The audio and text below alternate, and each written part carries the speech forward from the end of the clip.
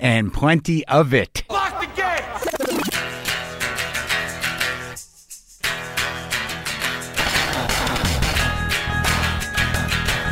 All right, let's do this. How are you, what the fuckers, what the fuck buddies, what the fucksters? What's happening? I am squeaking my mic.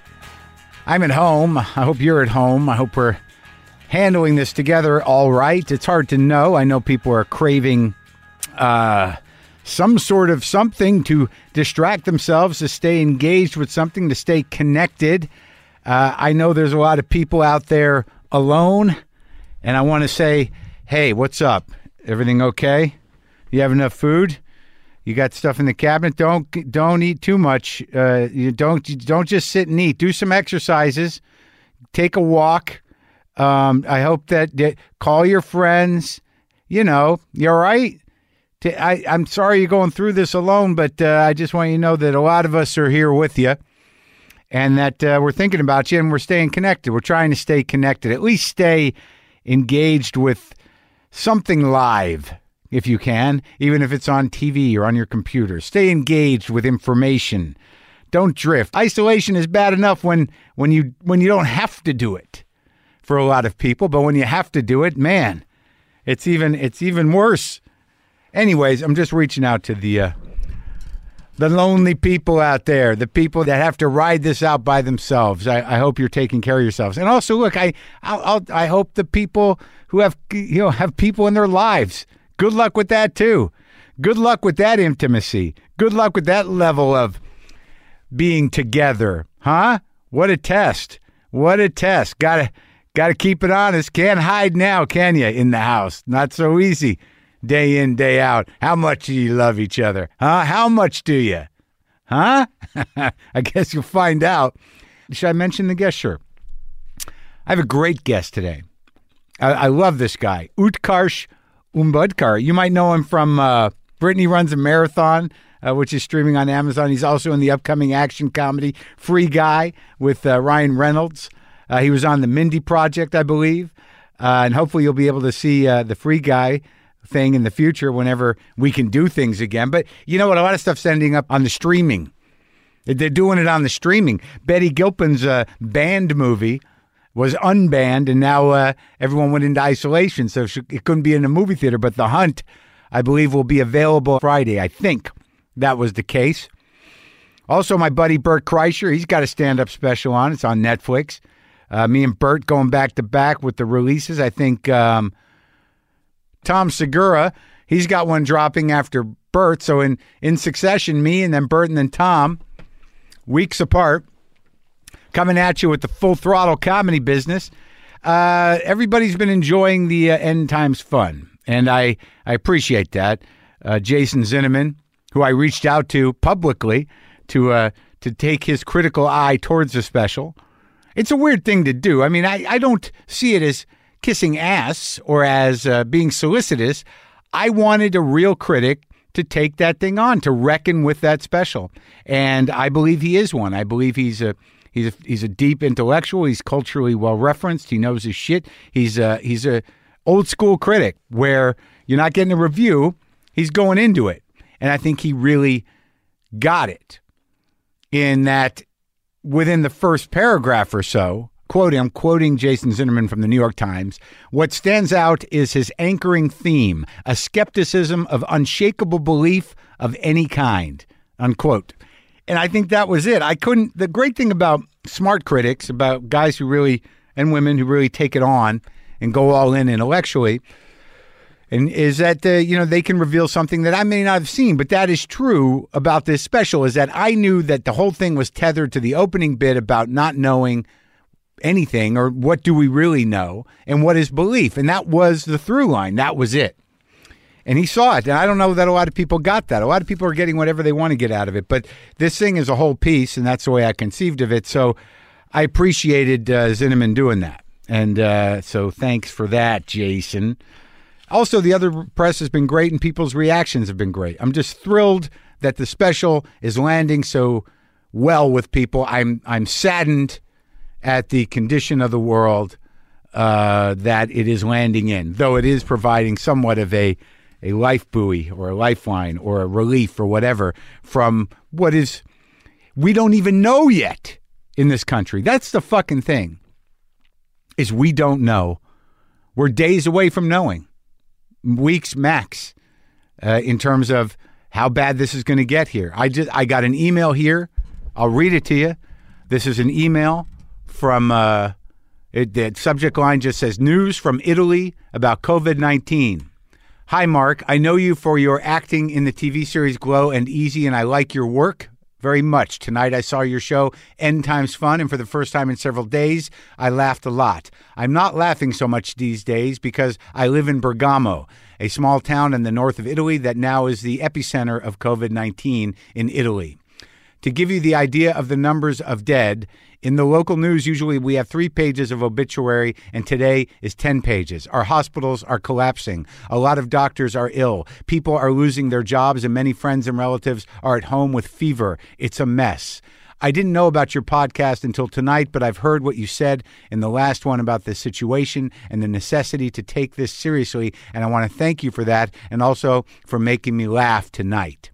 Being isolated, it's difficult. Within a couple of weeks, our lives are completely changed, and we are shocked and scared and outraged for many political reasons, and we miss each other, and we are in pain for elder people who die alone, separated from their loved ones. It's a terrible situation, and it's global, and we have to be informed, and so thank you, take care, and sorry for the shitty English. Sarah. Thank you, Sarah, and I'm sorry you're going through that. I'm sorry we're all going through that, but it sounds particularly awful. That is the head of the spear there of the coronavirus pandemic.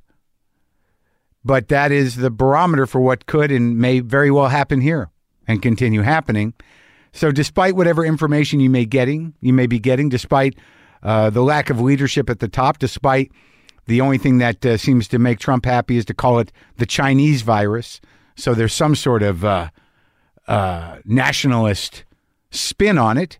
This is a human virus that is just engulfing the planet. And we can only hope for the best. I think everybody's doing what they can. States are doing what they can. People are doing what they can. And my heart goes out to people that, many of us, I mean, I was just sick. I don't know if I had it or I didn't. Do you know if you have it or you don't? No, because it's far from easy to be tested. So the numbers on some level can never be trusted. We will never know efficient numbers because we're the most advanced country in the world, but we, for some reason, are not getting these tests to everybody, or at least making them accessible. Why is that? What do you think? Who has anything invested in the numbers staying not quite right? Look, folks, I don't want to be cynical. I want to tell you that I hope you're taking care of yourself. I don't know what you're doing. I can tell you what I've been doing. I can tell you. I know it got heavy there for a minute, but it's heavy. These are heavy times. I'll tell you. Just give me a second, all right? I'll tell you. So there's uplifting emails too, I guess, isn't there? Here we go. Here's one. Got one for you. This is just, I guess, closure in a way.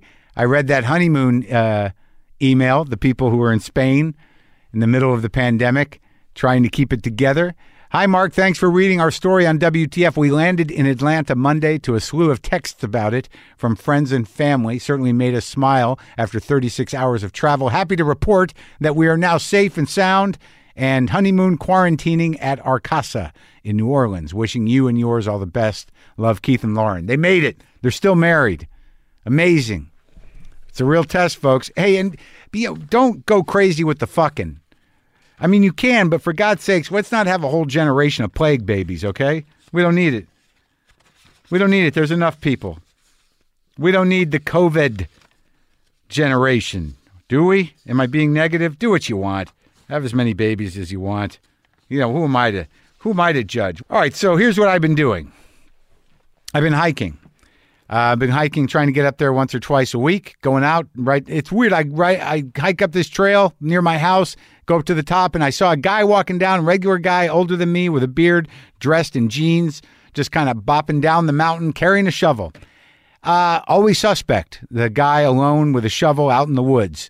Or out on the hike. But it was the middle of the day and I couldn't quite figure it out. My brain tried to piece it together as I hiked up that mountain, listening to Modu Mokhtar jamming in my head, getting a little spiritual, getting a little Tariq, And I didn't know what it was about, and I was walking down past all the lizards, and it's been raining a lot here in L.A., and that guy had taken it upon himself, I do not believe he worked for the city, maybe he did, but it didn't look like it, to sort of create new channels for the water so they didn't wash away the trails. Many of the trails have these kind of small canyons in them from water rushing down them because there's no foliage on them, so it naturally goes there. And this guy was carving side channels out into the sort of foliage area and blocking the ones that are running along the trails or in the middle of the trails to stop the erosion. I don't know if that's just a good citizen. I don't know, but I'm glad I figured it out, that he wasn't burying friends or family up there. I called my parents. Call your parents. My mom's doing okay. She's hanging in there. They're trying to stay on top of having enough supplies. Apparently, she called Costco about toilet paper. They said, you got to get here early and you got to be online. So that's going to give her boyfriend, who's about 80, something to do. Go stand online at Costco. She also said, out of all things that I should do, out of nowhere, she goes, don't upset Lynn. Who's my mother to know who I am? Who's my mother to know that when I'm holed up that I may be difficult? Right? My dad's doing okay. He doesn't seem to know entirely what's happening, but maybe that's better off. Also, I've been watching some movies. I watched From Here to Eternity the other night. What a great film to watch.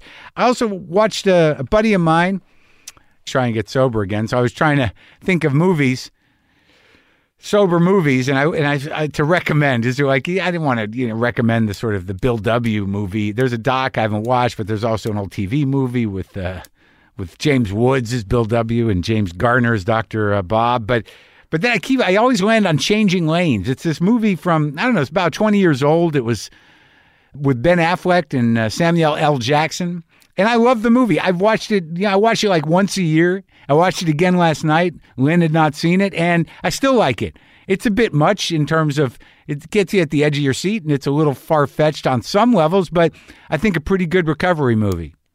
It's not a movie about recovery, but it is a movie about wanting to do the right thing, doing the incredibly wrong thing, and then owning it. I like it, man. It's a good movie if you want to see Samuel L. Jackson just play a regular guy and not be over the top. Also, listening to music is good. Cooking is good. Doing a lot of freezing, a lot of cooking, because all you can do is think about food when you're sitting at home wondering if you're going to have enough food, or is there still more food, or should we cook some food? That's the hobby, making the food and putting it in your face. I'm on Instagram. Occasionally I go live on Instagram. If you want to follow me on Instagram, I'm at Mark Maron, one word, on Instagram. That's the real me. And okay, like this morning I did a little of that, or yesterday, did a little of the live Instagram. But what do it's like, look, this is going to wear out, man. Celebrities being cute about the quarantine and about their hobbies during it. I don't know how long it's going to be before people with a little bit of a following are just crying for help. Maybe that's probably what they're doing now. But I mean, more literally, like, I'm in trouble here, man. I got my family locked in the room upstairs, and there's no work, and I can't get out. God. Yeah. I wonder how long it's going to stay cute. But hoping for the best, you guys. But please try to do your part and stay out of circulation so the old folks don't die, so people who are vulnerable don't get this thing, so the hospitals don't get overloaded. But it's going to be weird for a while, clearly. All right, so there's no guitar playing at the end of this episode because me and Utkarsh, Ambudkar, he freestyle raps over me playing a little funky chord thing. It happens, and he's fucking good at it, man. I mean, I'm no connoisseur of rap, but pretty impressive, man. So that's something to look forward to at the end of this episode.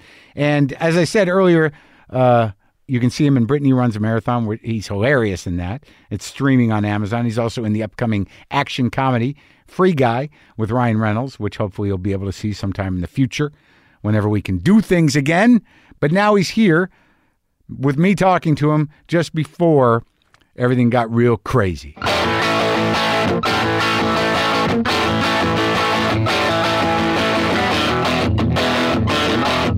You were the first one to use the bathroom in the new studio. really, aside from me. And I made a note to myself to get paper products, which I did. And then we got it just in time. You finished. And I heard you wash the hands. And I'm like, I can't. And I went out and I got the paper towels that I bought. Now they're in here. But then there was no place to throw the used paper towel. I'd be, if you had a better guest, like a more famous, special, prestigious guest, I would feel guilty, but I don't think you have to. You're doing me a solid here. Like, giving paper towels is like... Well, yeah, well, what are you going to walk around with wet hands? It's terrible. And then you're not going to ask because you're thinking, like, I don't want to be weird. Well, it's like I just realized how intimate it is to, like, stand outside the bathroom or be inside the bathroom while having that paper towel exchange. You're like, all right, this relative stranger. You heard me. Yeah. Well, we met at the Vanity Fair party. I complimented you, which is why I'm here, I think. I gave you a nice compliment. But the odd thing is like, I know who you are because I saw that movie. Oh, Brittany runs. Yeah, and I thought you were the funniest part of the movie. You're great, solid, Thanks. Great performance, and I enjoyed the movie. And I worked with Jillian and Michaela. Yeah. And but you were hilarious. I had no idea who you were, and then all of a sudden there you were. And then when I met you, and then you told me that, I was like, oh, I fucking know you. So I mean, yeah. I get a lot of, I fucking know you. I get a lot of that. I'm not going to try and pronounce your name, but I'll remember your face. That's quite a name. Utkarsh Ambudkar. Utkarsh Ambudkar. Ambudkar, yeah. Ambudkar. I just realized this is the first time you said my name. Ambudkar. Dude, I've been thinking about it all day. I'm sorry for the stress that it's caused. It's not causing me stress. I said to after I met you, I said, I told my producer we should book this guy, and he's like, great. I said, wait till I can figure out how to say his name, though. Yeah, exactly. And I was like, nope, next week. Utkarsh Ambudkar. Perfect. Yeah, it's there. It's a mouthful.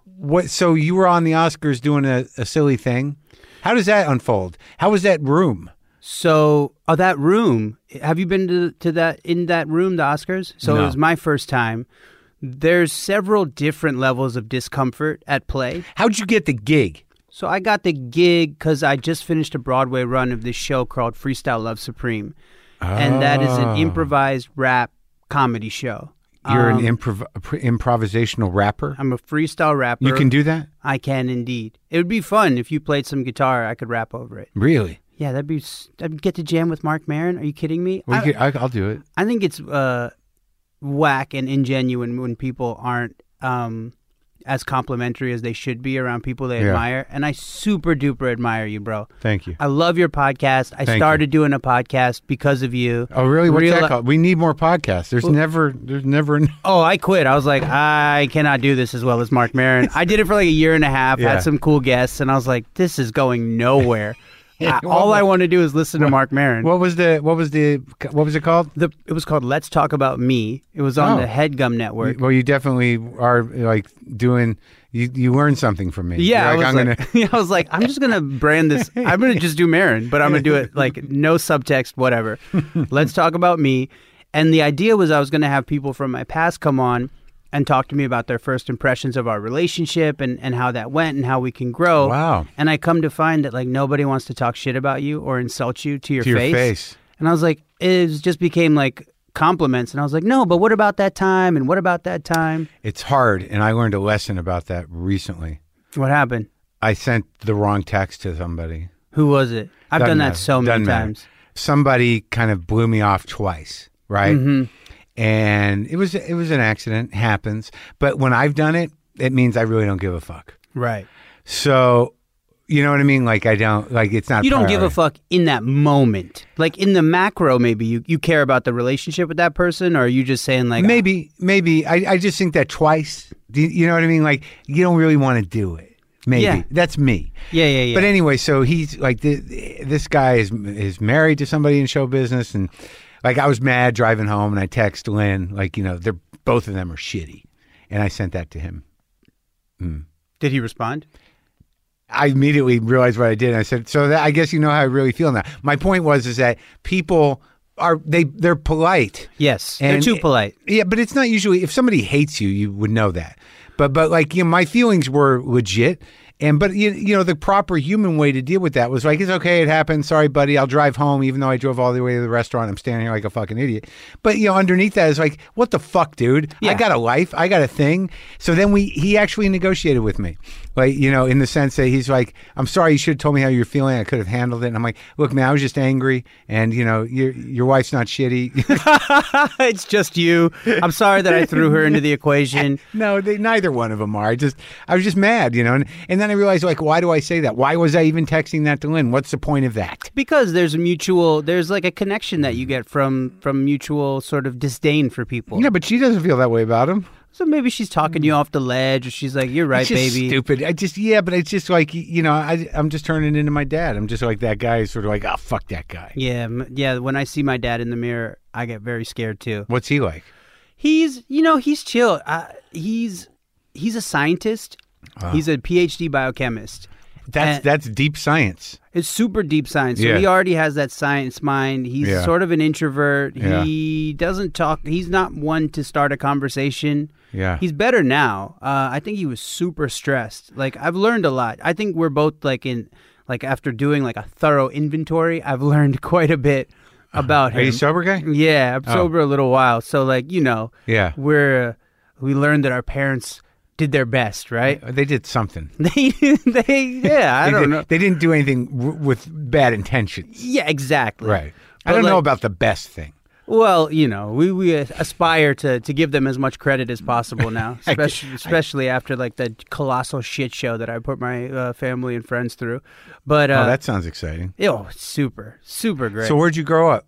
I grew up in Maryland. Yeah. Born in Baltimore, and then grew up in the suburbs of Maryland. But like, so the old man's like a biophysicist, biochemist. a biochemist. What's your mom do? She's also a biochemist. Oh. They work at the National Institutes of Health in Bethesda. Oh, are they still there? They still work there? Yeah. And what's it like under this president? Are they complaining about the situation, or is it? Yeah. Of course. Yeah. My mom and dad, like, you know, I think there's funding being cut, and my mom's like she yells into the cavern of Facebook as much as she can, but what is like what would a job for your parents be like if they're working on something? What is that?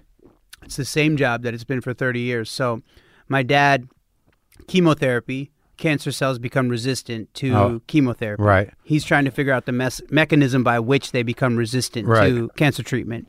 Yeah. Using like yeast and all this stuff. Also, if you hear Mark and I belch, it's because we are enjoying beautiful Topo Chico. We are. I've got a case of this in the fridge. So good. Nice tight bubbles. My friend Dean turned me onto this, and I don't really, you know, I don't lock into too many things for too long, but this is good. It's a good, but I love it. It is burpy. It's a tough bubble. It's all good. So my dad does that, and my mother works in the NIDCR, National Institute of Dental Research. So when... so that's your dad's life's work, is to figure out why cancer cells become resistant to chemotherapy. Yeah, and he's pretty well recognized and lauded for that. He's done some good work in that field. He's a hard worker. He's figured some shit out. I would say no. I would say he's chipping away at it. I mean, I always ask him, like, the joke is like, have you cured cancer yet? Yeah, of course. It's always He's the like, joke. Are you number one on the call sheet yet? I'm like, all right, touche. Wow. But grew up in Maryland, and the parents sort of like the immigrant experience. They came from India in 1980. What part of India? My mother's from Chennai, which is South India. Uh-huh. If India's a triangle, they're both from like the bottom of the triangle, the point. And my dad's from Maharashtra, a small city called Barsi. In northern India? South. It's south central. Oh, It's they're like, both. Are they both from Dosa, India, or Curry, India? They are. My mom's from Dosa. My mom's from Dosa, India, and my dad is like from some hybrid. Definitely not Curry, India. Yeah. He's from vegetarian India. Oh, okay. Yeah, they're both from vegetarian India. For sure. Yeah. I was like, that's a very good way to put it. It simplifies things a lot for me, which I appreciate. I'm like, yeah, dog. Everything is, food. Yeah. I remember you had Randall Park on, and you were like, we knew about Chinese food, but we don't know who makes it. Oh, yeah. Like, I'm very food centric. Where does it come from? I know. I think Mindy Kaling got offended. I think I offended her terribly in a lot of ways. I could see you offending lots of people. Yeah, I could definitely see that. I understand it. You do? Yeah, of course. Wow.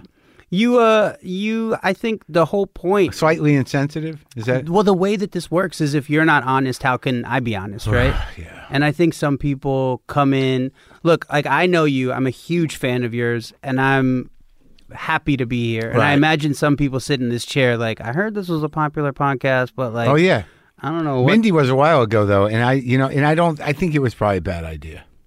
My insecurities also don't lie in this space. Like, I love taking the piss. I love comedy. Yeah. My insecurities are like the Oscars. Yeah. Like being there. We're going to get to that. Apparently, we got rerouted. So you're growing up. Oh, see that? You hear that? Yeah, but I don't know if that was you or me. It was me. Well done. But it wasn't a burp, though. It was just a buildup. Yeah, it was a baby. It was a release. Yeah, it was an aborted yeah. burp. It's like, come on. Not quite a burp. It didn't take shape. No, it'll get there, though. We'll get some good ones. I'm trying not to. So you're in Baltimore. The good part, you're obviously living, you're not, Well, no, we were in the city, like in the Baltimore city. I know, but your parents had good jobs. So the immigrant experience, when did they come over here? They came College? No, they came after they got their PhDs. Oh, so they did the whole thing. I think it's called grad school. I don't even know. And then they got their PhDs. Are they medical doctors or just research doctors? No, research doctors, okay. Yeah. And then I was born in 83, and we had the ideal immigrant experience, which is you start very in the inner city, and you move to a suburb of said inner city, and then now they're in a suburb of D.C. in a beautiful community. Yeah. And they do well. And now, how many siblings you got? Only child. Really? Yep. Oh, and you got all fucked up? I got all bets were on you. Yeah, 100%. You have a brother, right? Yeah. So you kind of just grow up wishing you had someone to just be like, yo, is it just me or are these two fucking crazy? Like, is it just me? It can't just be me. That's interesting because there's no one to ask. There's no one to sort of bounce shit up or no one to see, how come you're not getting as fucked up as I am? Yeah, or just... How are you turning out okay?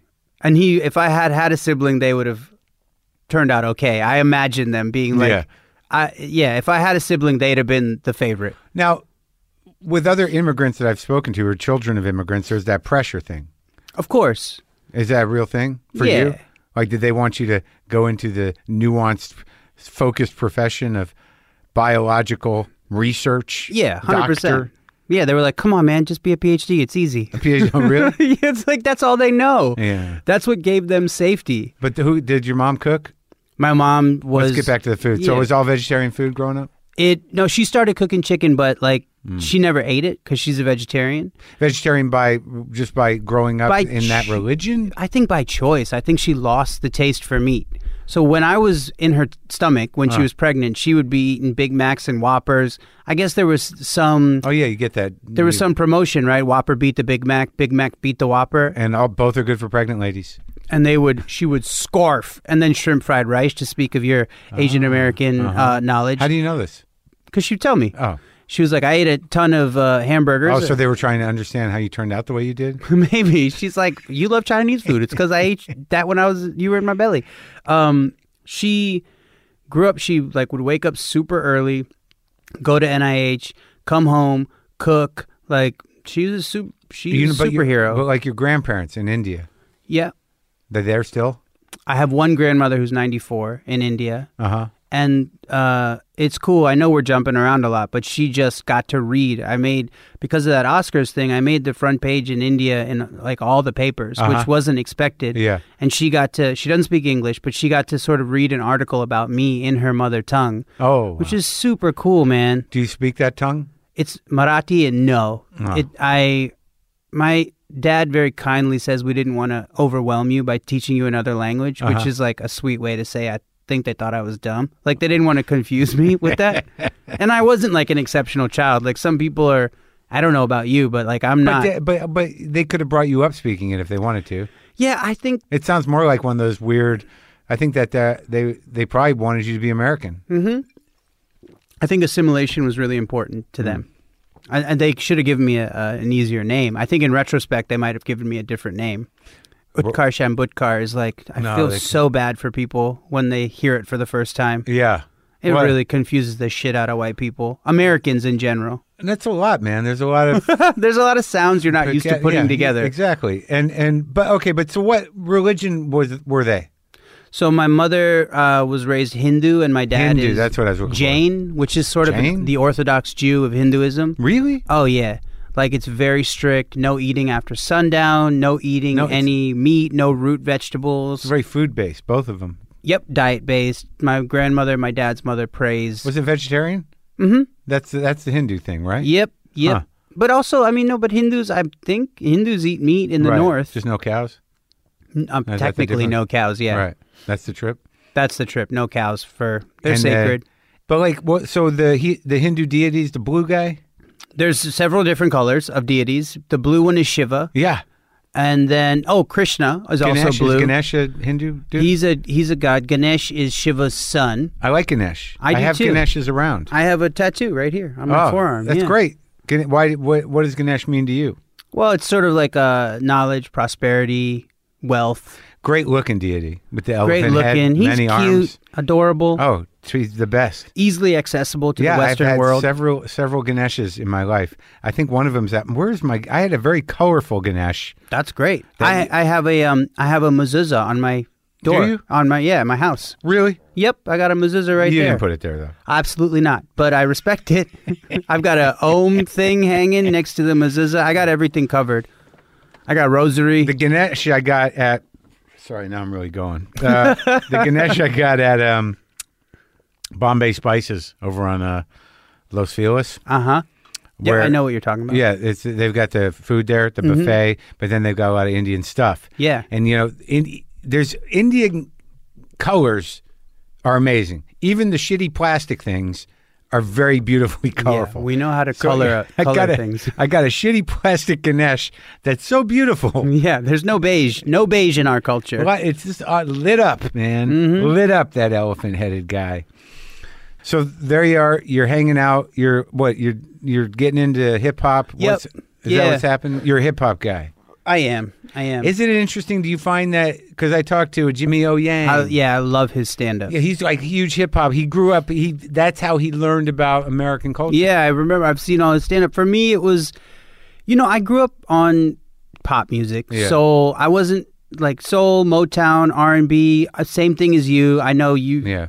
You guys all have a Paul Simon record. We had a Paul Simon record. We had Graceland. You're talking about the collective we of Indian people? My family. Okay. Because you and Ben Schwartz said that every Jewish person has a Paul Simon record.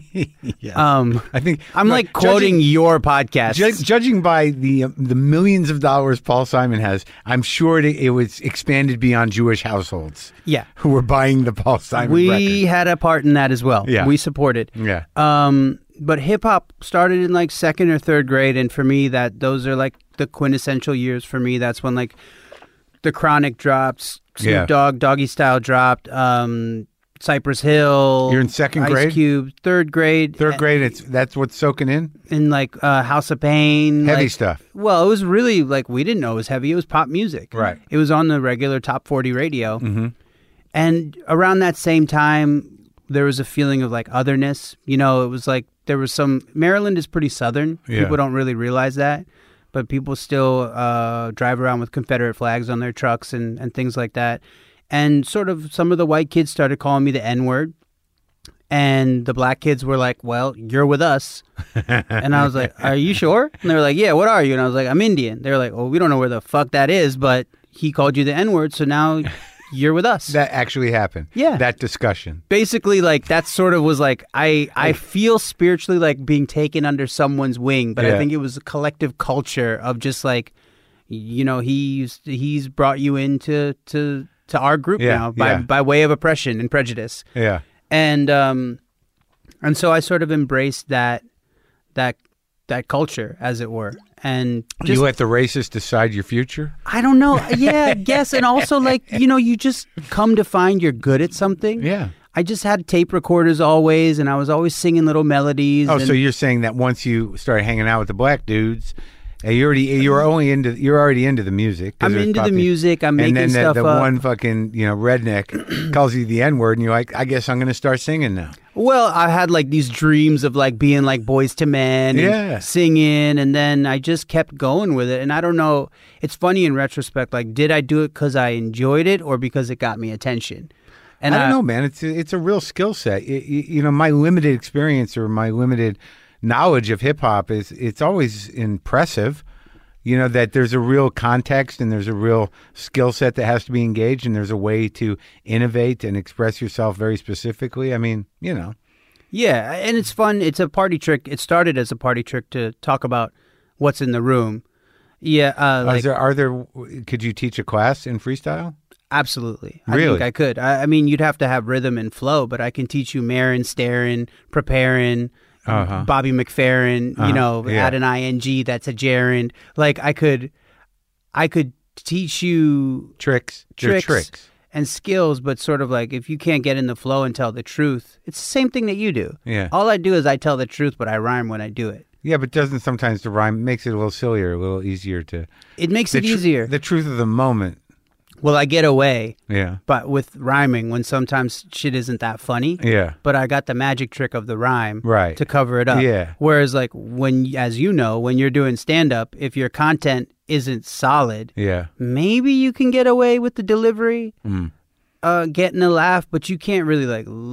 I mean, there's so many comedians that actually only live on delivery and personality. Sure. It's part of it. But like, okay, so this was a way for you to express... Yeah. It just sort of naturally happened. I'd make songs up about people. It's very immediate, though. Like, when you do that thing, when you freestyle with somebody else or you're doing those, duels. Battle. Thank you for calling it a duel, though. It makes it much more classy. The battle. I want to duel you. That you can, that's the amazing thing about rap in general is just the amount of words and what can be expressed in the shortest amount of time. Yeah. And, how you use it, right? Yeah. I mean, you can use it to self-aggrandize. You can use it for social justice. You can use it to party. I mean, you can use it in so many different ways. You can toast. You can MC. You can control the mic. To tell a story. Ideally, you're telling a story, yeah. So I would think that the more personal, those personal beats, and my recollection of raps that have been that, where you can really kind of set a scene.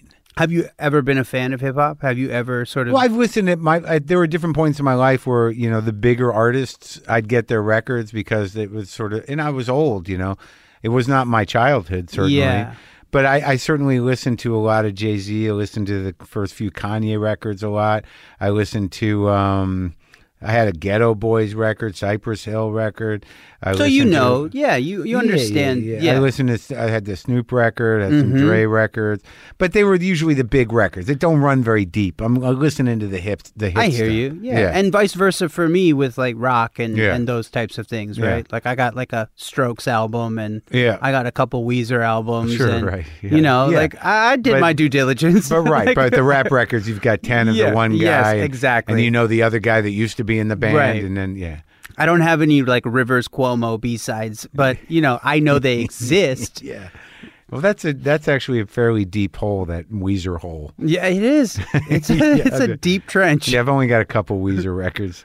I kind of spread it out, you know what I mean? Yeah, I hear you. But I did love, I've actually got that, what is it, the remix of the White Album, the Gray Album. Oh, with Jay-Z. Yeah. Danger Mouse. Danger Mouse, yeah. Yeah, it's really cool. Am I part of like a double episode?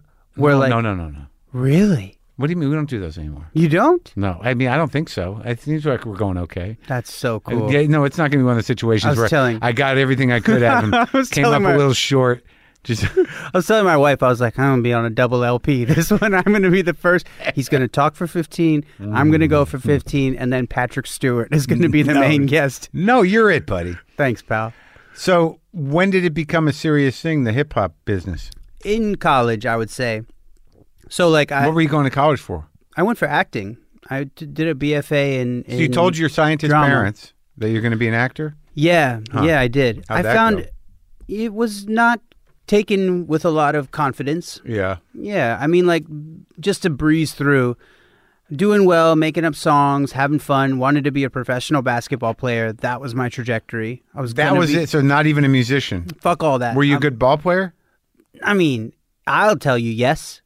And I still can play on the weekends. Yeah. And I can hold my own with people, I'm a functional basketball player at 36. But no, there's no chance that I would have made it to the NBA. Ever. But everything I do now is like plan B because I failed at my first dream, which was to be in the NBA. Huh. That's how you see it. I still hold on to it like a lost opportunity. Maybe you should work that out with an inventory. I should.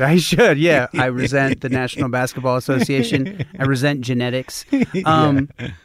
My part is I'm full of shit. But I found theater in high school. I had moved in 8th grade to a new high school and felt pretty... Why the move? I think my parents just wanted to move to a better school district. They wanted to move closer to NIH. Okay. Yeah. And I was feeling out of place, and I found theater, and I had an aptitude for that sort of attention. Out of place? Why? Because it was a nicer school, less integrated? Yeah, exactly. Yeah. More polite people? Yeah, you sort of hit it right on the head. 100%. Where were your homeboys? We went, yeah, exactly, dude. Right. We went from like a nice pair of sweatpants would get you in to like you need, I mean, at the time it was like Tommy Hilfiger, Nautica, a bunch of things that like the price to just show up looking like other people. You jumped a class. 100%. Right. And like I showed up to school. I remember on my first day in a Michael Jordan jersey. Yeah. Like this is the best thing I got. Yeah. This is the fanciest I get. Yeah. And just looking around and being like, I am out of my fucking element. There's no way I can compete with these people. Yeah. And then plus you show up anywhere new. Like now I have a certain amount of grace about it. But with my name, it was always such a hard transition just to get people to address me. Do you have a nickname? There have been so many nicknames around. What do you answer to? I answer to Utkarsh, and then my friends, for some reason, call me UTK. Yeah. Which is more syllables than my real name. Yeah. Sounds cool. Yeah. So I take UTK. Yeah. I'm like, all right. I mean, it makes me sound like I'm proficient in something. Yeah.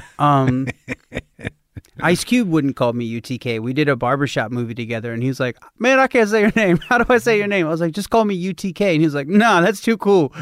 He was like, you don't deserve a name like that. I was like, all right then, Mr. Cube. Thank you, Mr. Jackson. When did you work with Ice Cube? 4 or 5 years ago. Was that a big deal for you? Huge. Everything's a big deal for me. This is a huge fucking deal for me. But he's got to be a hero. Of course. I was on a set with Ice Cube, Common, Eve, Nicki Minaj was there, but I'm not like, I didn't grow up in awe of her. Right. But just like picking their brains constantly, like doing lyrics with them. Cedric the Entertainer, who I know you've had here, who's like one of the, and JB Smoove, who I don't know if you've had. I've had him, yeah. Dude, these Cedric and JB are two of the most like blackout, like lose your mind improvisers I've ever seen. Really? Of just like going for like take after take, minute after minute, and then you're like, Cedric, do that again. And he's like, I don't know what I did.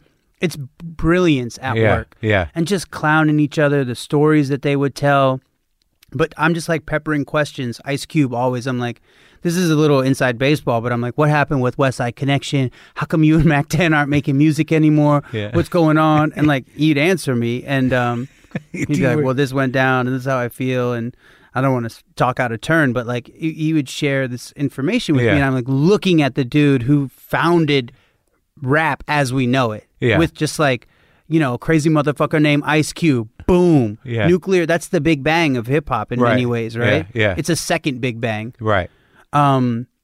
But I remember he calls me over. We're like in between takes, right? And I would go have a cigarette and just sort of sit by myself, like, what the fuck am I doing here? Yeah.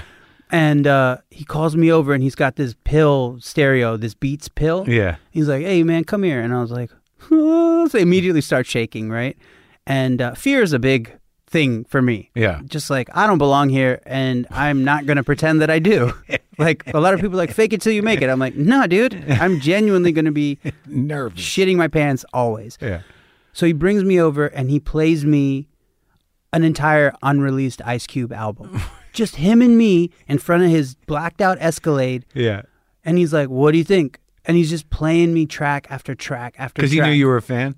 Huge fan. Yeah. I let that be known. I was like, you got to sign this for me. You got to do that. Like, I'm not shy about if I love someone's work. And if I don't, I'll say good luck and God bless you. And I wish you all the best. Right. But so he chose you. He's like, this kid will give me an honest read. Oh, man, I was so excited. Yeah. And I said to him, and I know I'm not cool. Like, I know I'm a nerd when it comes to this shit. And I said to him, I was like, you're never going to my friends aren't going to believe this. I was like, I know I'm supposed to be behaving cool. I said this out loud. I was like, Mr. Cube, sir. I was like, I know I'm supposed to be cool right now, but this is the coolest shit that's ever happened to me. This is incredible, and I can't stop shaking, and I thank you. And he's like, all right. And he's still, if I send him a text, I'll be like, hey, Ice, it's Utkarsh. You starred with me in Barbershop, the next cut. I pretty much stole the whole movie. You might not remember me, just hoping you have a good holiday. And every time he's like, man, stop asking me if I remember you. I remember you. Leave me alone. Same text every time. Same exact text. But what did you think of the music?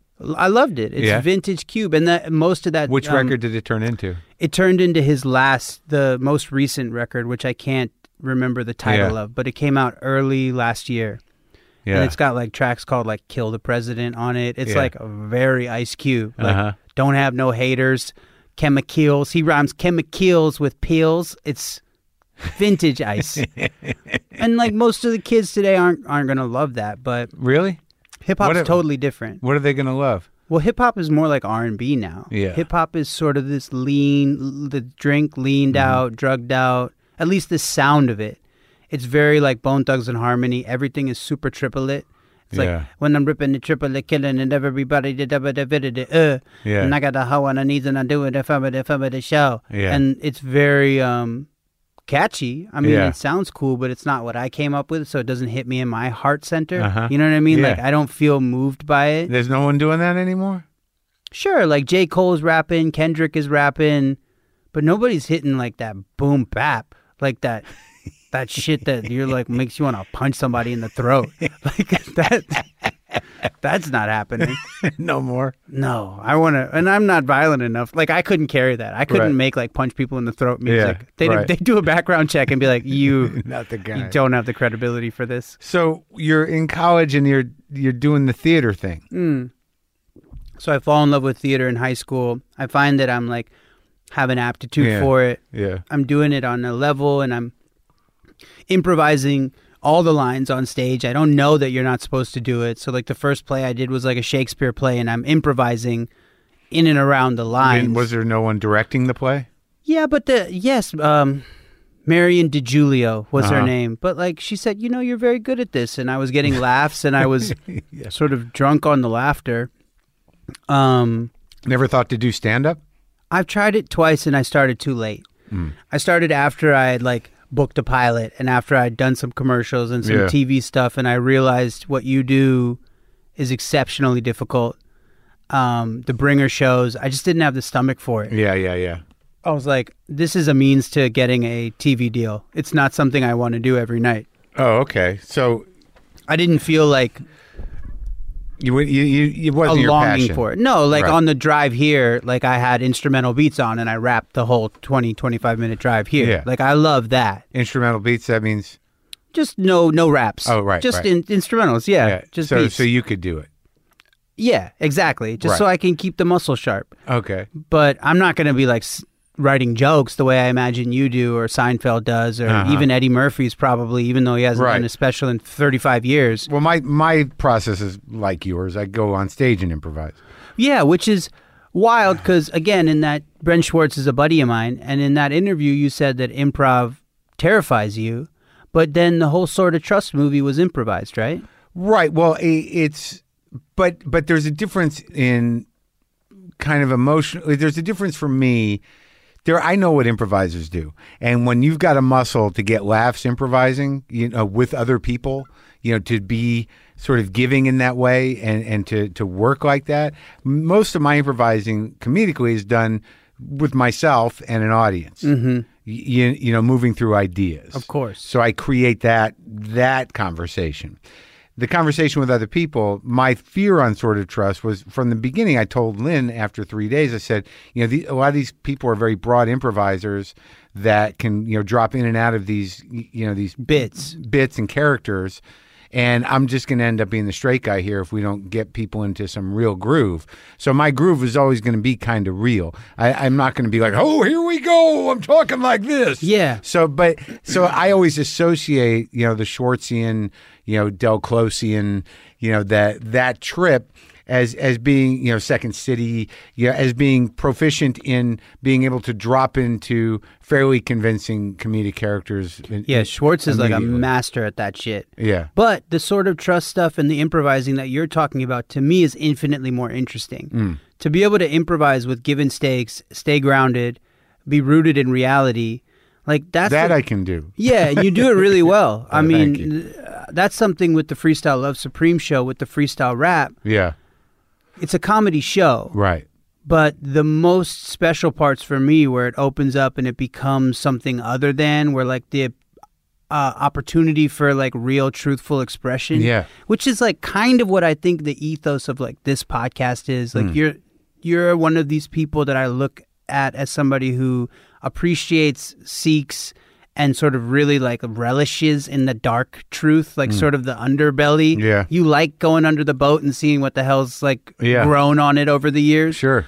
But like when... You'd be amazed at how many boats have similar growths under them. I imagine. I mean, you live in... It's Glendale. But I mean, yeah. In general, talking to people, the menu of, sort of, transgression or life choices that beat people up. Yeah. It's finite, really. Well, it's either like I was too selfish here, I burned the bridge there. And fucking killed that guy there.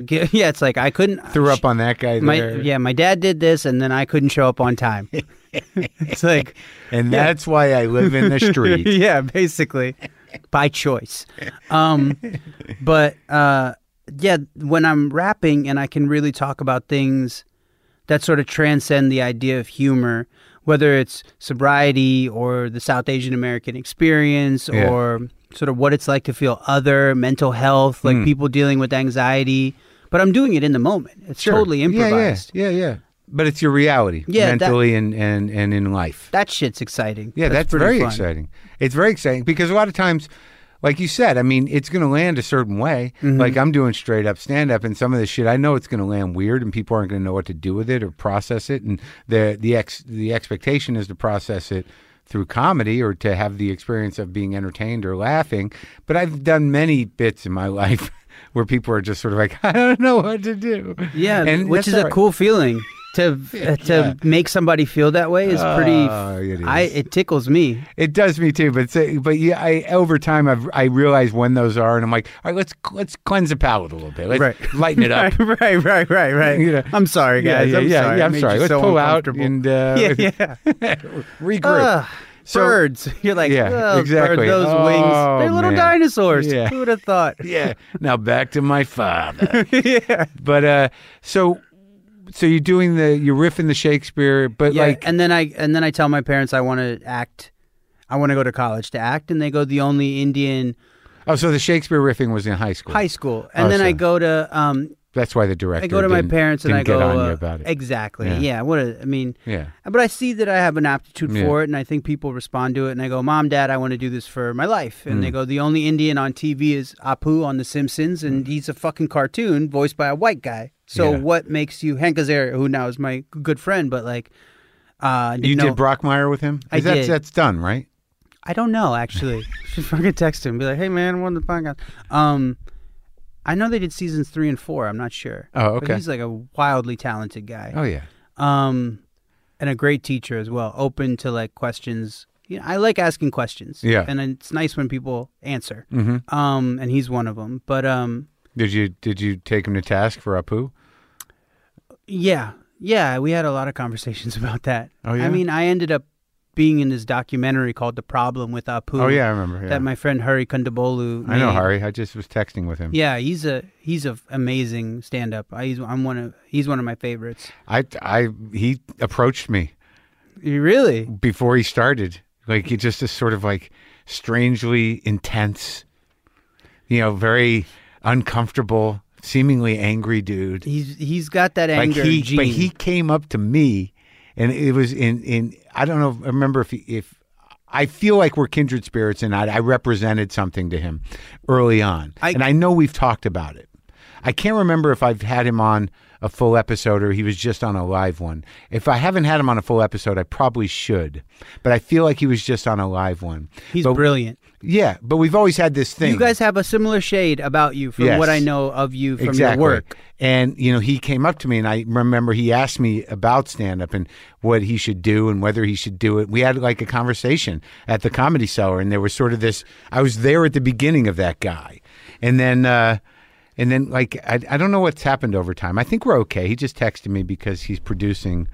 I think that Apu thing was really ultimately, I don't know if trauma is the right word, but it certainly wasn't easy for him. He caught a lot of negativity from a lot of people for trying to shed light on how South Asians have been seen, at least in Hollywood. Yeah. And dude, there's so many people listening to this podcast right now who just turned it off, who are like, I can't hear another goddamn thing about fucking South Asians diversity and equality. And I think you're misjudging my audience. I hope so. I hope you guys are still here. But Hari wanted to shed light on that, and the character of Apu was sort of the through line or the entryway into that larger conversation. Hank kind of got caught as collateral damage as a result of that because he voices Apu. And I remember when we were shooting Brockmire, I was like, oh shit, I was in this dock and it shit all over this guy. Yeah. And I absolutely cannot tell him while we're working together that that's the case because... What, he didn't see it? He hadn't seen it yet. Oh, no, wasn't it hadn't come out yet. Oh. So I was like, stay on the call. hush. See what you learned? I was like, let me just work with this guy and learn as much as I can. He's the most prepared actor I've ever worked with. Oh, he's a very anal dude, man. He is very detail oriented. Okay, that's a nice way to put it. And then afterwards, I shot him an email and I was like, Hank, working with you was a true gift. And it was. I learned so much from him. And I just need to let you know that I'm in this doc called Problem with Apu. And I don't say kind things about the character. I'm very honest about how I feel about it, which is, you know, I think it's set. It certainly was the bane of one of the banes. It was between that and Temple of Doom. Yeah. Childhood was difficult. Yeah. As far as bullying was concerned. There was some very low-hanging fruit for people to reach for. Sure, yeah. Like, you eat monkey brains and you got slushies. Yeah. That was it. It was it, and I was like, sick burn. But that's sort of you have everything else. I guess it's sort of the benefit of not being a broader stereotype is that there was sort of a hackneyed nature to the limited oeuvre of insulting Southeast Asians. Hey, curry boy. Yeah. I'm like, it's true. Well, I mean, I bet you there's a lot more in England. Oh, yeah, for sure. Every country, every immigrant experience is country-based in the sense that, like, UK Indians and South Asian They've been there Americans, longer, and there's a history of colonialism. Yeah, it's a whole different ballgame. Oh, for sure, man. Here, there's different conversations happening in America that we are not necessarily a part of. I got to have him on. I had him on a live one in Portland. He's brilliant. Truly. Look, you don't got to tell me. It's just like he sort of annoyed me because we're similar. I know how that feels. So hold on, I'm going to tell him right now. Oh, okay. I'm talking. Oh, now I got to spell your fucking name. UTKARSH. What if like everywhere you went, people were like Merce, and you were like Mark. What? Mars.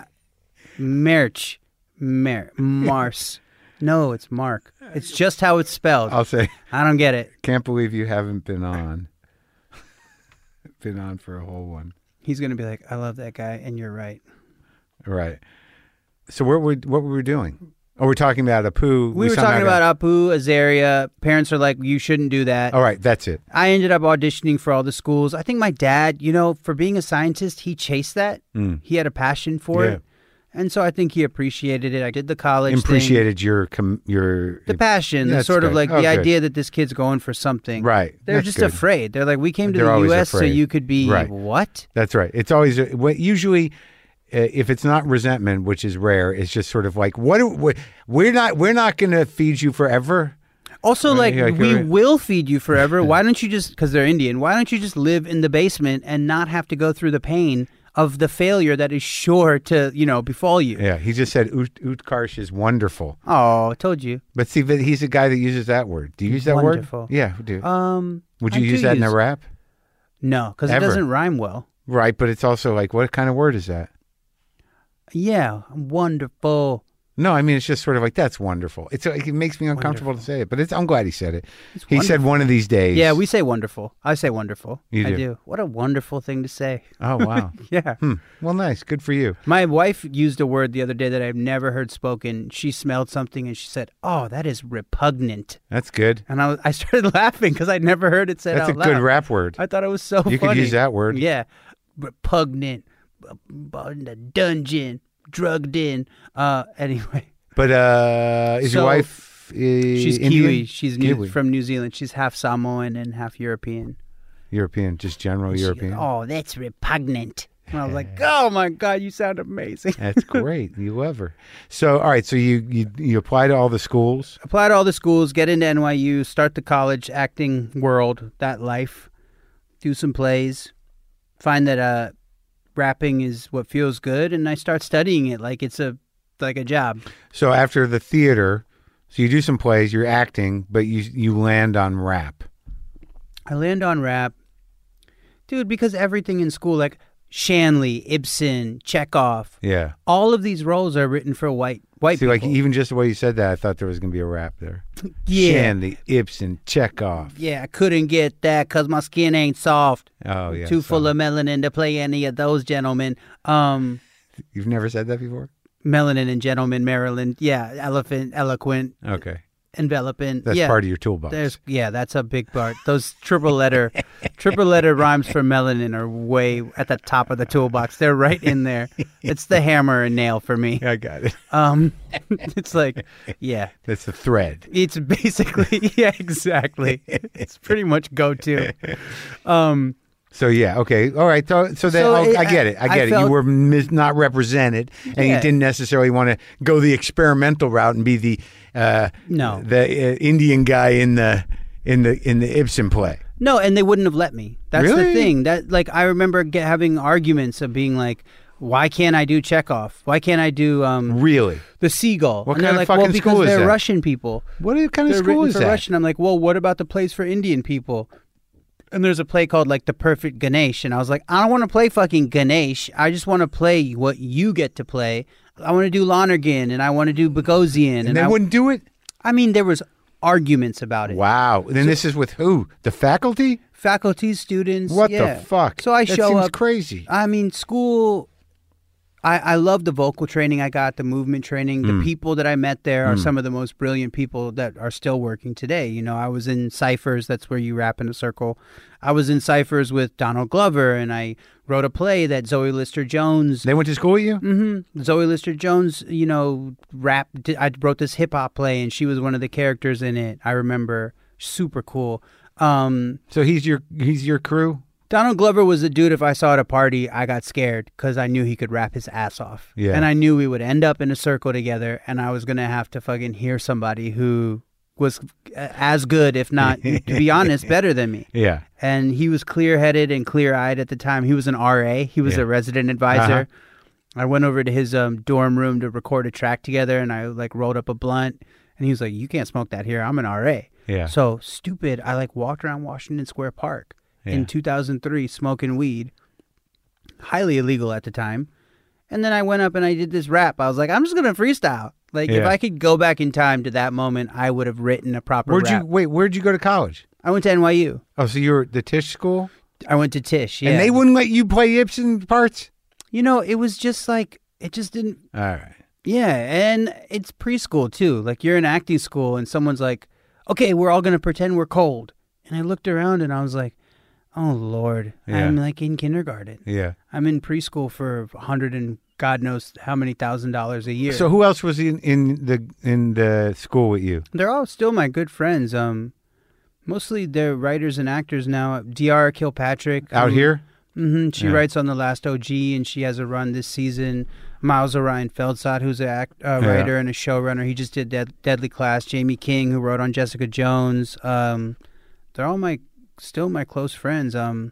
Yeah. Malcolm Barrett, who's just on Timeless, and he's always working. Wade Elaine Marcus, whose mother, Stephanie Elaine, produced the Oscars. So that's how you got the So opening to the Stephanie Oscars. Elaine knows me since I'm 18, 19. Her Yeah. son, Wade, who's a phenomenal actor, musician, writer. We've been in groups together and hip-hop theater programs, and we went to West Africa and taught hip-hop theater. I mean, he and I are... I don't have brothers and sisters, so there's chosen family. Yeah. So he's like my bro. And she hit me up and she was like, we want you to write the opening number for the Oscars.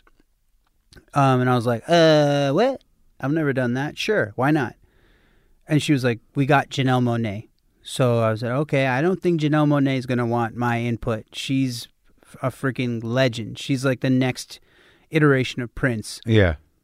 So it was real quiet. I went off and did a movie with Jillian in Boston called Godmothered. We're about to wrap on that. Jillian Bell? Yep, Jillian Bell. Uh-huh. Your co-worker, Yeah, your yeah. fellow co-worker. Yep. And then I got this call and they were like, we want you to rap at the Oscars. We want you to do a mid-show recap. So pressure's off. No opening number. I don't have to write the opening number, but I do have to perform at the Oscars mid-show for a bunch of people who I know I'm not going to feel comfortable around. Yeah. Like, mainly because they're super famous and I've already established how much of a fucking fanboy I am. I have no chill around people that I admire. Also, and you have been around people like this, but the level of wealth in the room and the way people act when they got fuck you money, when they got like my kids can say fuck you money. Fuck you money for generations. Yeah, like I got grandchildren fuck you money. Yeah. Like I could cryogenically freeze myself for fun. Yeah. Like I could go to space just to go. Yeah. Like that kind of shit. Yeah. Like being in rooms like that Yeah.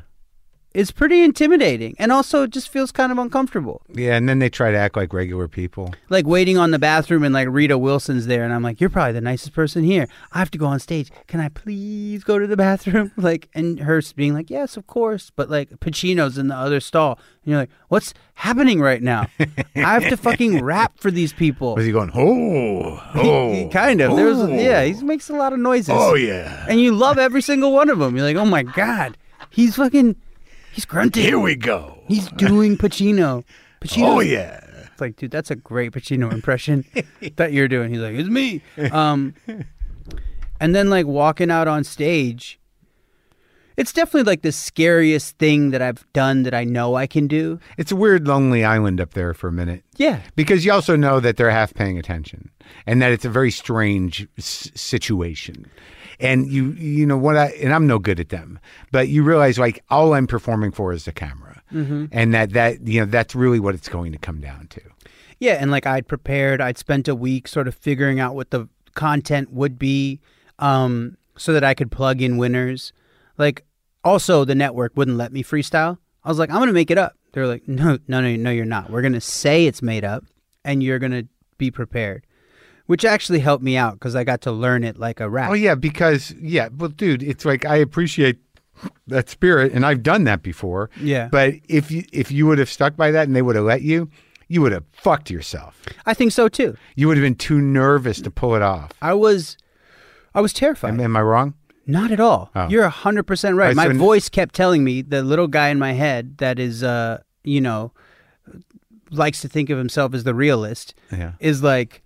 you're gonna fuck this up. Like you are too scared. Yeah. You have an ulcer. Yeah. Like you're gonna die. You have an ulcer? No. Oh. But like you're giving yourself an ulcer. You're gonna diarrhea your pants. Yeah. You're gonna fucking lock. Do you do that?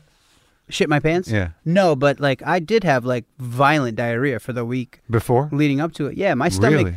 Yeah, my reptile brain doesn't know that I'm just gonna go rap. But like right, but I mean, but in general, before you go on stage, you're a diarrhea guy, or?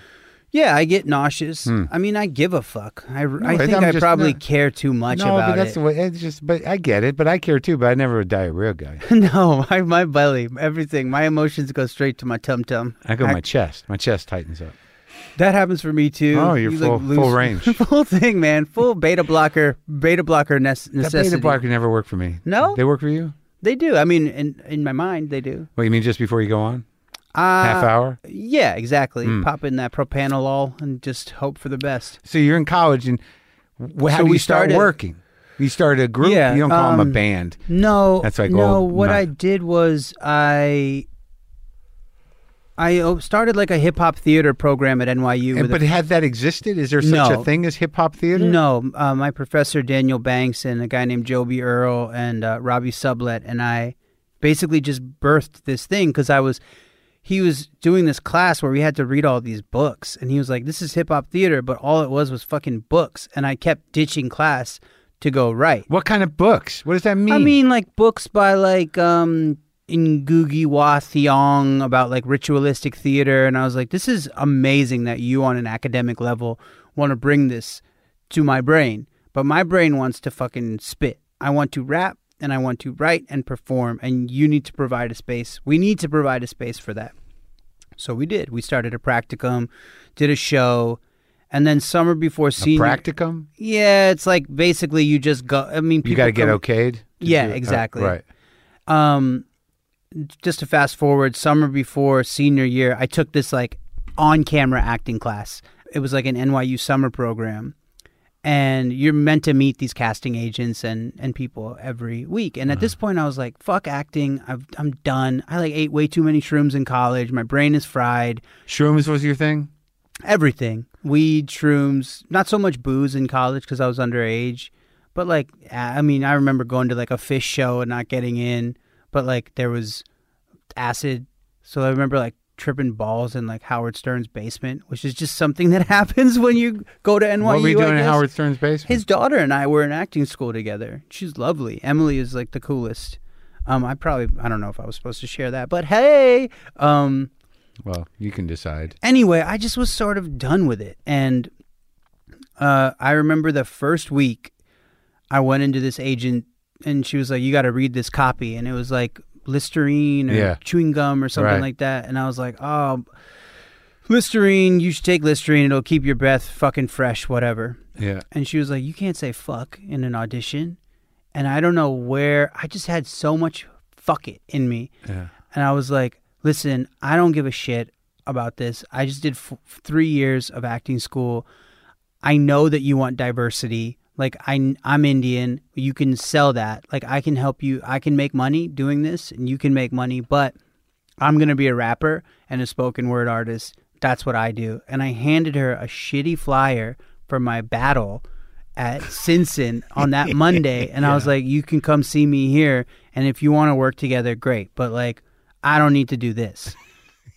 I don't know what I don't know. I don't know because I'm a pretty polite person now, but that's like, there's just so much like that arrogance of youth, that cockiness, the I'm gonna be. Yeah. Like, it's been my job to think of myself on the highest level and to have the utmost confidence and ego in myself. And then it's been life's job to fucking humiliate me into having some sort of sense of humility and being humble. So I'm like, I'm the greatest, and life is like, nah, bro. And we sort of have this back and forth. Yeah, I have the same. Yeah. So this agent signed me the next day.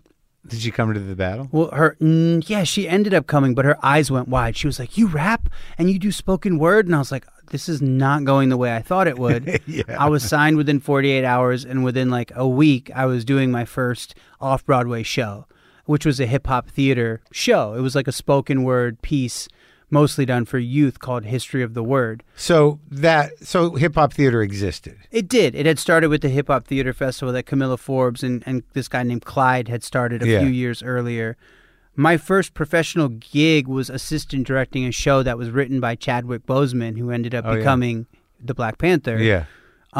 We did that in D.C. at Howard University at the festival, I think in 2004. In any case, I started doing commercials. I started doing these plays. I'm battling. I'm doing pretty well on the battle circuit. You making records? I'm making a few records, but not really, because I'm spending too much time kind of getting fucked up and sort of enjoying the life. Booze now? Booze, yeah, because if you want to battle, you got a bottle of vodka and $100 bill. Yeah.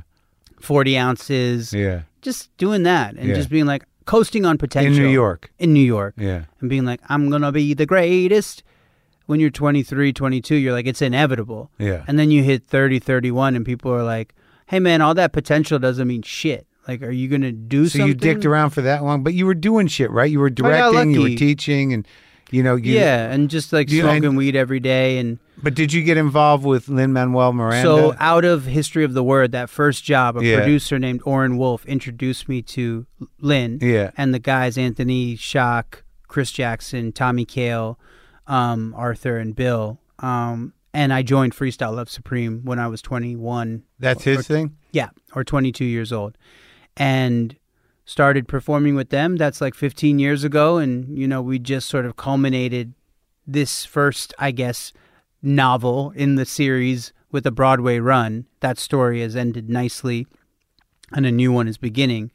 But What do you mean? So that it finally went to Broadway? Yeah, like we got to Broadway. These motherfuckers did like In the Heights and Hamilton, and Tommy did Fosse Verdon, and Lynn obviously is Lynn. And we got to go to Broadway, and I just got to do like 200 shows on Broadway and meet Patrick Stewart, and for rap, bro. Like I got to freestyle rap. Every night was freestyle? Yeah, every single night is a totally different show. With no context? Zero context. It's just fucking start and go. How many people? On stage? Or Yeah. 3 MCs, a beatboxer, and 2 keyboardists, so 7. How'd it go? Sold out, made their money back, got to meet Nick Lachey of 98 Degrees. Yeah. Very big deal. Okay. Padma Lakshmi came through, Hari came through, Asif Manvi, Patrick Stewart, Ian McKellen, Helen Mirren.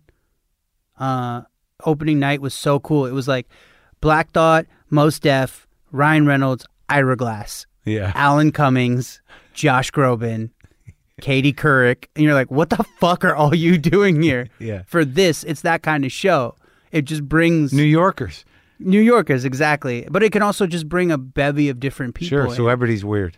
Celebrity is very strange. Yeah, as they I can't learned. hang. They don't. They. You know, it's like they can only hang out with each other sometimes, and they Well- all go to the same place at the same time. Yeah. they're not necessarily connected.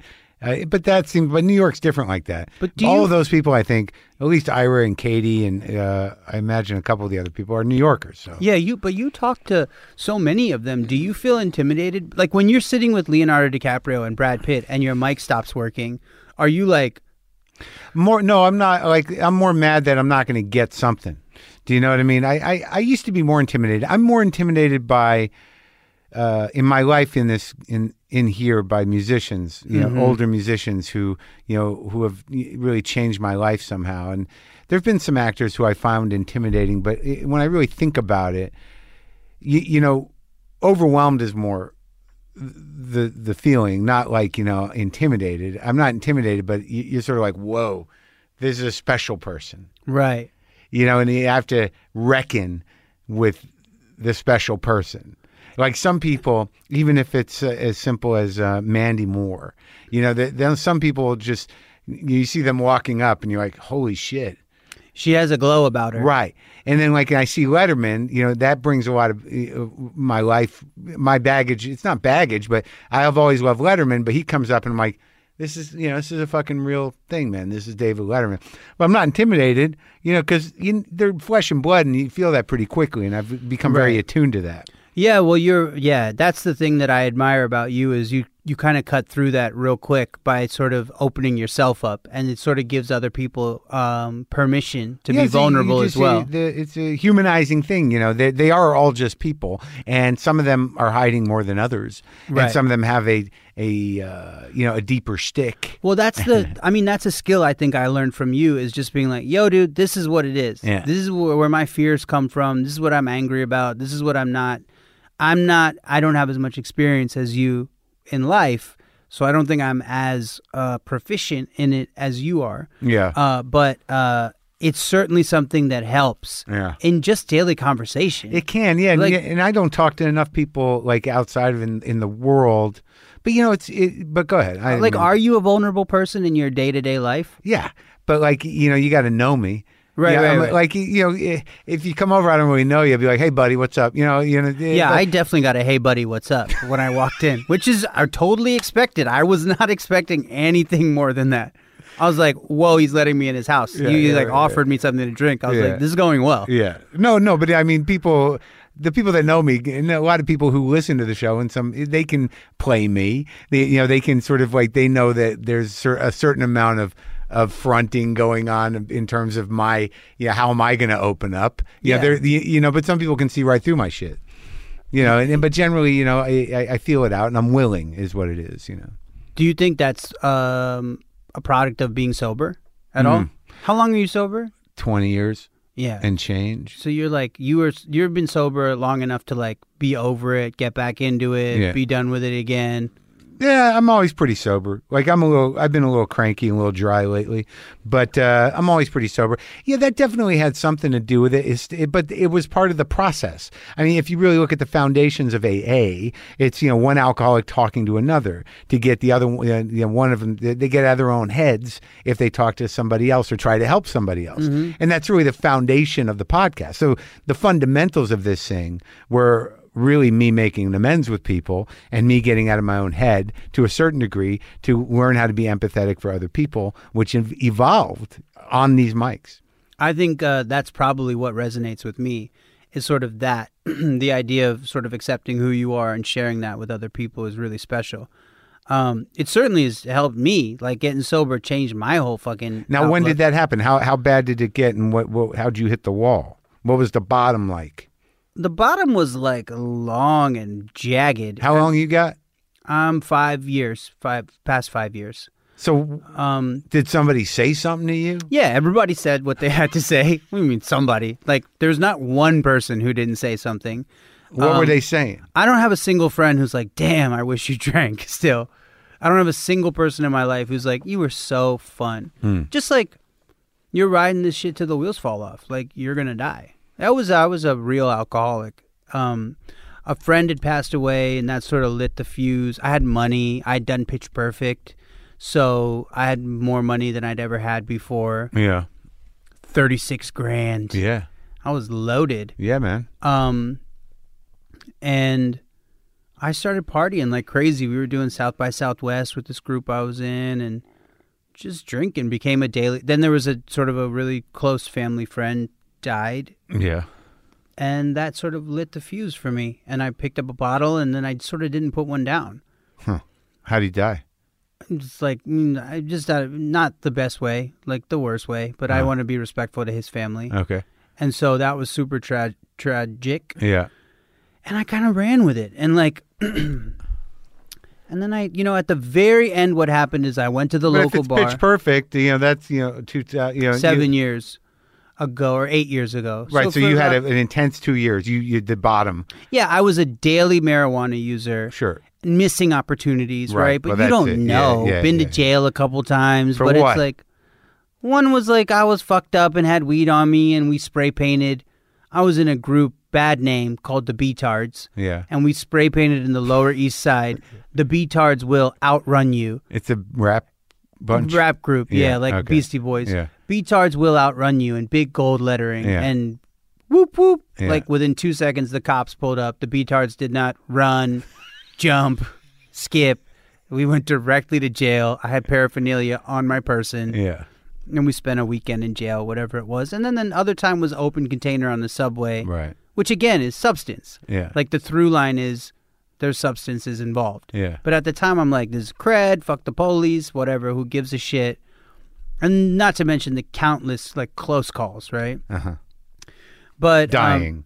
Yeah. the not dying, the driving, like sure. all the things that we do for anyone who's listening who's in recovery. Right. Or isn't and wants to be. But my bottom was go into the local bar. I had sort of gotten a little bit of program in me and decided, we can speak candidly. Yeah. I got into a fourth step and decided like, nah, this ain't for me. Yeah. And decided I wasn't an alcoholic and went out to do a little bit of research. Uh-huh. And 7 months later, it was like a Sunday. Yeah. It was the second time going to the same bar. I'd gone in the morning, fell asleep, took a nap, went back to the same bar. The bartender put me in an Uber.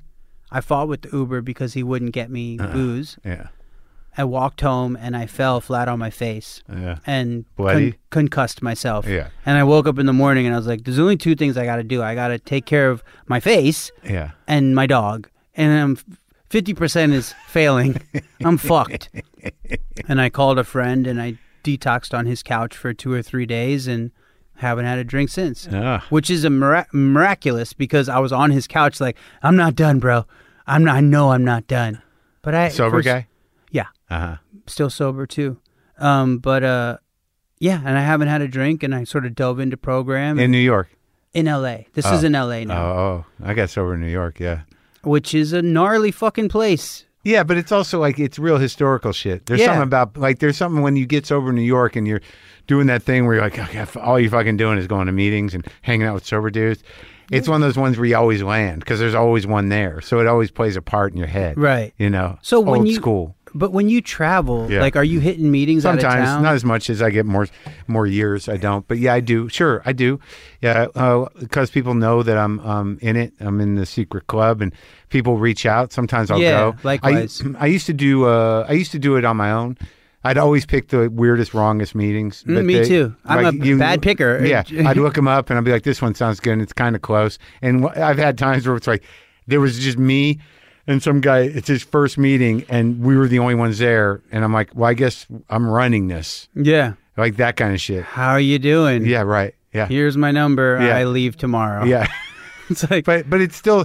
It's the effort, you know, that what you learn about that shit is that you've done due diligence. Yeah.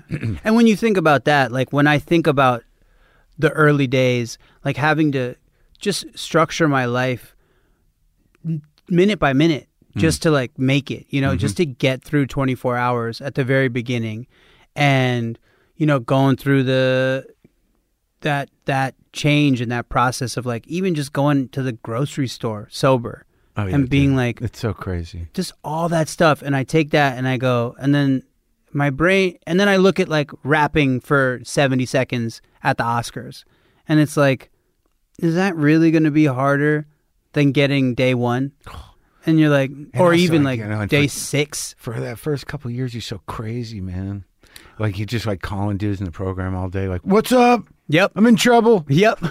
Yep. I got a few of those. Shout out to John, Joey, Rico, Greg, Raul. Yeah, right. Davey. Yeah, yeah. Alex. What are you doing? I got a gaggle. Yeah. I'm thinking about doing this. Yeah. My sponsor, he passed away, but he was a quadriplegic. Uh-huh. And he had a way of just giving me perspective. Oh, yeah. I've got like 3-4 months. I'm driving a Honda Civic, and it's just ratty, tattered. Yeah. And I'm not paying attention. And I go into traffic and I hit a dude and the front fender comes off. Oh, you hit a car? Yeah, I hit a car. Yeah. Sorry, I hit a truck. And the guy's wasted, but I don't have insurance yet because I'm newly sober. Yeah. So there's nothing not responsible there's yet. You're nothing just sober. there's nothing I can do. Yeah. So I'm just like, this dude's shit-faced, but I'm going to have to pay him because, like, if I call the cops, we're both fucked. Like, that's what my brain tells me. Oh, yeah. And I'm panicking. And I call Russell and I go, Russell, oh my God, I just hit a guy, I hit his car and the front fender's coming off and I don't know what I'm going to do and I'm freaking out. And he just sighs and he goes, man, I wish I could drive.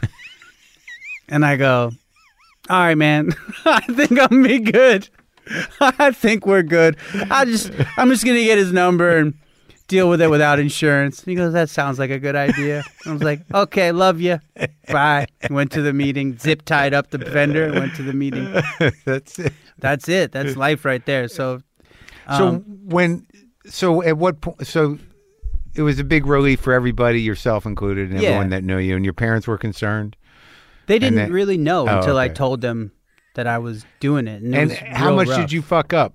You know, like in terms of opportunity and whatnot. Like what was? So I mean, I didn't pay taxes for several years. The normal shit with people who have responsibility issues. I cleaned up all that stuff, but I professionally though. Professionally, the white whale is Hamilton. Mm. So Lynn comes to me in 2012. Yeah, and he goes, "I have this role, Aaron Burr, in Hamilton. It's for you." Yeah. I'm writing something special for you. And I go, if I got time. I'm like, maybe if I have time. 2012. So you're deep in it. I'm deep in the substances. I've just done Pitch Perfect. Yeah. And cocky. I was pretty high on my own supply. Yeah. Of which there was very little of. And so I went to Lincoln Center and I played Aaron Burr in an initial reading of Hamilton. And then some time passed and I went to not SUNY, Poughkeepsie, New York. Yeah. I think that is SUNY. I'm not sure. I don't remember. There's a SUNY there. So we go to Poughkeepsie. Yeah. And we're doing these staged readings of Hamilton. And I'm not a musical theater guy, but like and Diggs was there. Yeah. You did. Yeah. Talk to him. Yeah. David is a close friend. Good guy. Great guy. Good heart. I like that movie. Yeah, I was in that movie, Blindspotting. Yeah. Yeah. You're funny in that movie too. There's a scene in the middle. Yeah. They let me improvise, which was really cool. I remember it. It was fun. Yeah. Diggs is the homie. So I show up with David the night before. David and I and this guy Dialect are in a cipher. We're like rapping and I'm drinking Jameson and we're getting fucked up and we're meant to be in Poughkeepsie the next morning. And so long story short, like I go, I'm not going to drink while I'm there. And it's impossible. And I would go, I'm not going to drink. And I would wake up at 5 a.m. in his dorm, wait for the liquor store 2 miles away to open. I'd walk to the liquor store, buy the pint of whiskey, walk back in time for rehearsal. Whoa. Yeah. And suffice to say, I was not able to execute in the way that they needed me to. I fully fucked up. I was wasted, man. And Lynn and Alex Lackamore, who's the musical director. Lynn, not so much because he's not one for confrontation, but Alex Lackamore pulled me aside and he was like, what are you doing? Like, you're not good.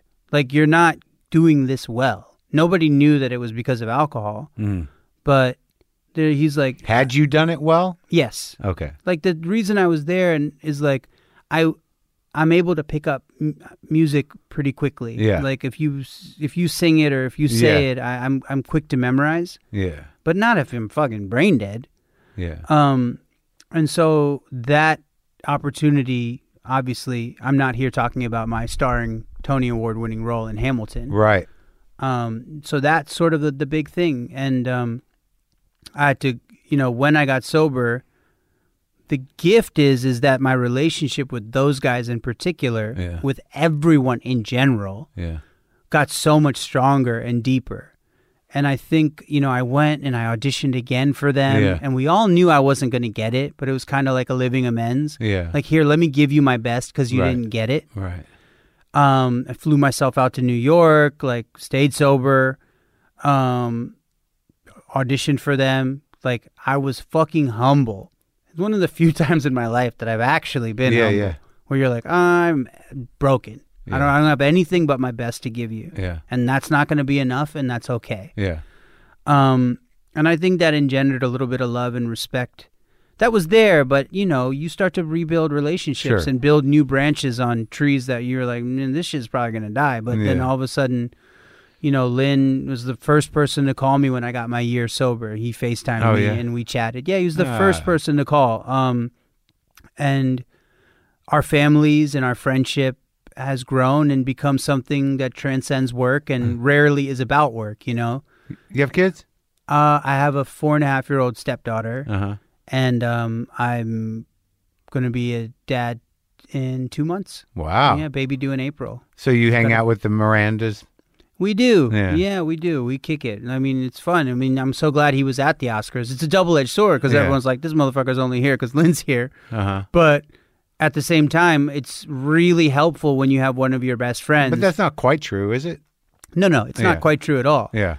But it's, and if it is true, who gives a fuck? Lynn, man, like, it's Lynn. And also, who wants to fucking do that job? Lynn's like, yeah, exactly. I talked to him about his. He's sort of like, it was, I talked to him that night. Oh. About whatever he did out there, which was introduce the songs, or I can't remember what it was. What was it? It was he introduced Eminem, essentially. Eminem, basically. And everyone was like, why the fuck is Eminem here?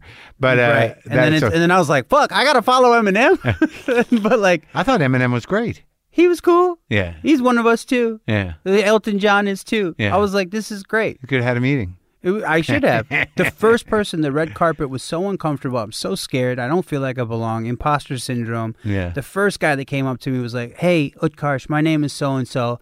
My sponsor's name is, you know him. I have 17 months. I just wanted to say hello. And I was like, bro, you have no idea how important it was for you to say hi to me. You just put this whole shit into perspective. Have a great night. Nice. I'm going to go do this. But having Lynn in the audience and Anthony, who's the homie as well. Anthony's Ramos, who's fam, Anthony Ramos, Yeah. starring in The Yeah. Heights. It really helps. Sure. It helps to look and see your brother Yeah. who genuinely wants you to succeed. Yeah. Not who's putting it on for the camera, Right. but also who I very much appreciate for putting it on for the camera. He like put his big old smile face on Yeah. for me. Yeah. Like, Lynn is like the kind of person that like Warren Buffett is excited to meet. Yeah. You know what I mean? He's a Like, sweetheart. yeah. Good-hearted guy. And he treats his third grade teacher and Warren Buffett with the same amount of love, which is Yeah. what I appreciate about him. Yeah. But no, like I stood up on that stage and the first person I locked eyes with was Brad Pitt. Yeah. Also a sweetheart. Dude, Really. and he just won his Oscar sitting Yeah. next to Mom, feeling fucking right as rain. Yeah. He gives me a big old Brad Pitt smile, and I'm like, well, you and I are best friends. Like, you're my guy. And then I look up and Mahershala Ali's there, and he's giving me that stoic, Yeah. like, smile, and he's very, like, connected. And I was like, well, Mahershala is my best buddy. Yeah. And then I look and I see Taika, who I did a movie with this summer called Free Guy with Ryan Reynolds. Yeah. So I've got eaten pizza with him, so we're best buds. Right. So you felt comfortable. I tricked myself into feeling love, Right. as opposed to fear. Yeah. And I changed the focus in my brain to, instead of all you guys are judging me and I don't belong here, even though I said that out loud, Yeah. because I have a hard time filtering my real thoughts. But I changed it to being like, let me show you guys a good time. Like, Yeah. I flipped it to like, I do this very well. I know I don't believe that I do it well, but there's evidence physically that it's happened for me in the past. And it's also show business. yeah, and I'm just going to smile now and do what I've prepared. And the lucky thing is fear for me makes me catatonic. Like my body goes very rigid. Yeah. So it comes off as being very calm. Right. Yeah. You know? Right. The paralysis. Yeah. People are like, you were so calm and composed. And it's like, dude, my brain, as it's happening, my director brain is like, you're not moving. You are not moving. And then the other brain's like, no, it's perfect for camera. Stay scared. Yeah. Just stick the landing. Stick the fucking landing. Yeah.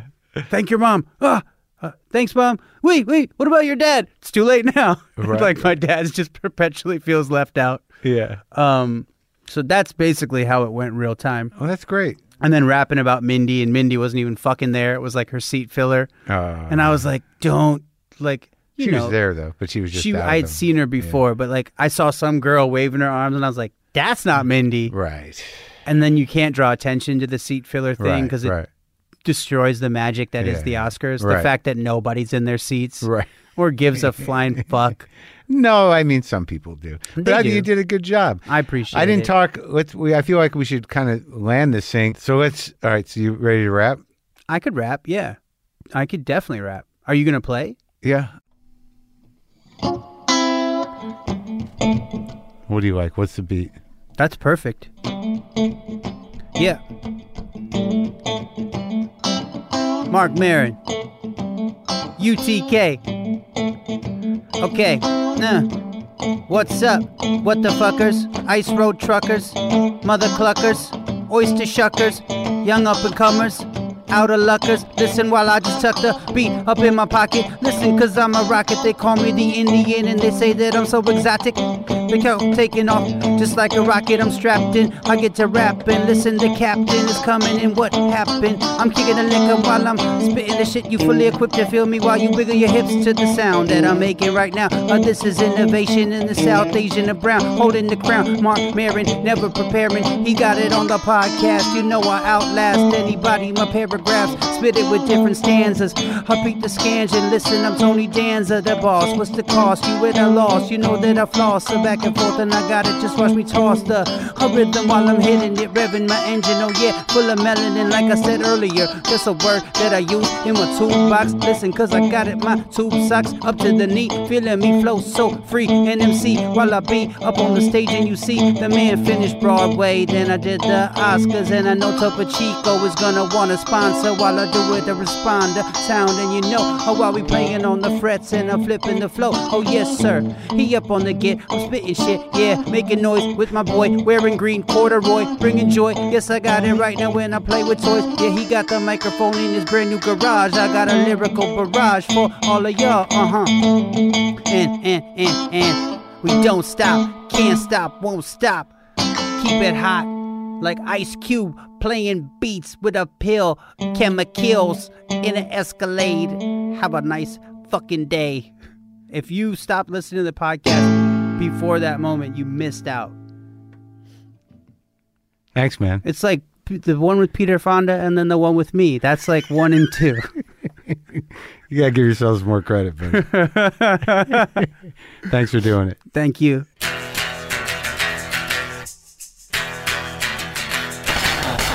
Doing some music. Great guy, funny guy, sober guy. You can see him in Brittany Runs a Marathon, streaming on Amazon or the Mindy Project or anything else that he mentioned that you can find. I enjoyed talking to that guy. And stay safe. Don't touch people. Stay out of circulation. Do the right thing. Don't believe bullshit.